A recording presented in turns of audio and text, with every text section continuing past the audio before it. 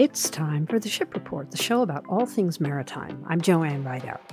It's Wednesday, February 21st, 2024. Well, today let's start with a look at marine weather, and then we'll get into our ship schedule and see who's coming and going today on the river. In our coastal waters forecast, and a little bit about the forecast itself. If you go online and look at marine weather, there's sort of like a map there of marine weather. You'll see that there are segments along the coast from north to south and even out to sea, areas like blocks in which there is a forecast for that area. And so we have a local forecast for our area of the coast, which goes from out 10 miles from the coast up to Cape Shoalwater, Washington, to the north of us on the Washington coast, south to Florence, Oregon. And that's kind of our local area here.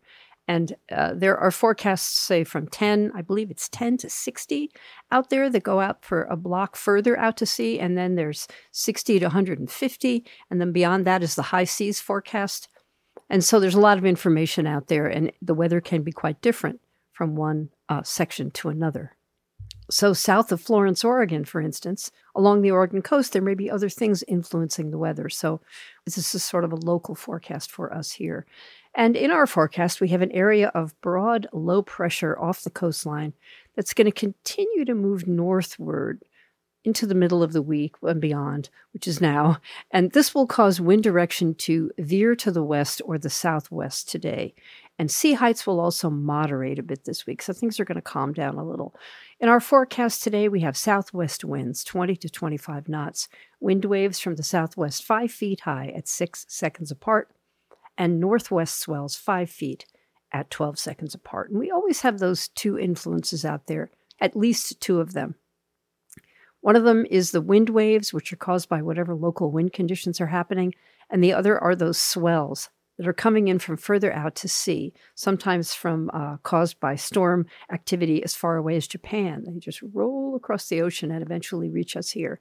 And so that is why you can have wind waves from the southwest, if we have a southwest wind here, caused by our local weather, and then northwest swells caused by weather far from us.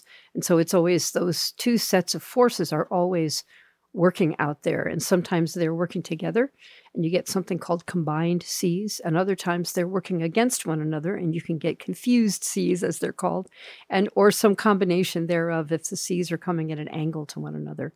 So the forces of wind on the waves is pretty complex, and people who are working out there on the water in the marine weather forecast, this information is included so they can kind of get an idea of how squirrely it's going to be out there on any given day and what they're going to have to deal with.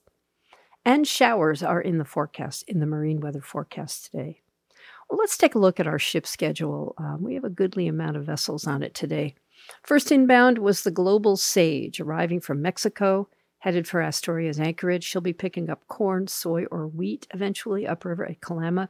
She came into the Astoria anchorage at about 2:30 a.m. today.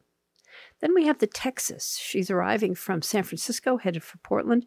She is a petroleum tanker, refined petroleum, so gasoline, jet fuel, biodiesel. She will pass Astoria around 9:30 a.m. and be in Portland by about 3:30 p.m. And an interesting thing about the Texas is that she is a U.S. flagged ship. Most of the ships that we see coming in here are foreign flagged vessels registered in other countries. The Texas is a USA registered ship. And she actually belongs to Crowley, which is a big name in the maritime industry. They own a lot of the ATB rigs that come in here. This is a U.S. ship owned by a U.S. company. The Liberty King is arriving from South Korea, headed for Portland. She's a car carrier with brand new Hyundais on board. One of those very high-sided, blocky-looking vessels that is actually a floating parking garage for cars inside. And so there are many decks inside those vessels that are hydraulically operated, so they can adjust in height depending on what kind of vehicles they're carrying. And all those cars are very carefully lashed down inside so they don't move around at sea. And if you've ever ordered a Hyundai, a Subaru, a Toyota, or any of those products, they probably came to you on a ship that came up the Columbia River, if you ordered it in this area. So she will pass Astoria inbound around 9:30 a.m. in Portland about 3:30 p.m. The Cumbria is arriving from Japan, headed for Kalama, corn, soy, or wheat there. Passing Astoria around 1:30 p.m., she could be in Kalama by 5 p.m. The African Swan is a bulk carrier arriving from China headed for Longview. She could be picking up logs at the port of Longview, or she could be bringing in wind turbine parts. We'll have to see as she goes by. Passing Astoria around 5 p.m., she could be in Longview by 8:30 p.m.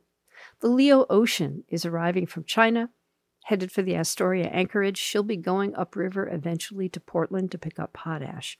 She'll be in Astoria's anchorage by about 5:30 p.m.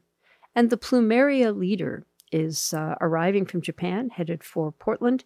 She has brand new Toyotas on board, so another one of those very high-sided, unusual-looking car carriers. And she will pass Astoria at about 6:30 p.m. Look for her in Portland a little bit after midnight, so early Thursday morning. In our outbounders, we have the Cetus Sai, or Cetus Sai, leaving Kalama carrying wheat, leaving around 6 a.m. She could pass Astoria outbound around 11 a.m. The El Camino is leaving Portland carrying potash, leaving around noontime, passing Astoria outbound around 6 p.m.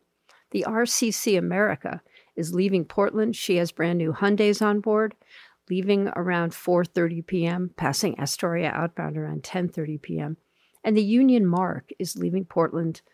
Cement there was her cargo, leaving around 6 p.m., passing Astoria outbound around midnight. And it's kind of interesting to look at the inbound and the outbound schedules. And so we have ships passing each other in the channel as they're going upriver. And the movements of these ships and the timing of their movements are very carefully orchestrated by the bar and river pilots who are responsible for helping those ships get safely in and out of the river. And so there are places on the river where it's okay to pass a ship, and there are places where it's not so good. There are a lot of course changes on the river, a lot of curves in the ship channel.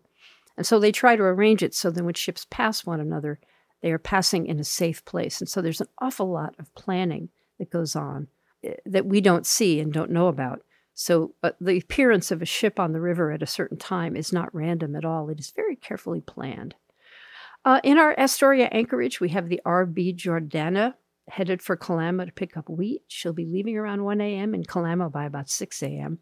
That leaves the Econ Belanak, the Bell Trader, the Morning Cloud, the Panagia Stenian, the Alpha Pride, the London 2012, the Zhao Yang Feng, and the Lausanne, all awaiting orders in the Astoria anchorage. Those are anchored out there. And there is another ship, the Manila Trader, that is still at the port of Astoria. She's been undergoing engine repairs. And so we've seen her sitting there for a number of weeks now, but she's nearing the end of her repairs. And I got some word that she might be doing what are called sea trials this week, where she goes out and tests the repairs and makes sure they work, and then comes back to the dock after that. Sea trials are something that can be essential with certain kinds of repairs because it's really important before the ship leaves that everything is working properly so she doesn't have problems when she's far from land out in the ocean, which could be really expensive and difficult to handle. You've been listening to The Ship Report, the show about all things maritime. I'm Joanne Rideout. You'll find ship schedules and a podcast of this program on my website at shipreport.net. Ship Report podcasts also on Apple and Spotify. You'll find marine weather and links to ship schedules and more on my Ship Report Facebook page. Thanks for listening, and have a great day.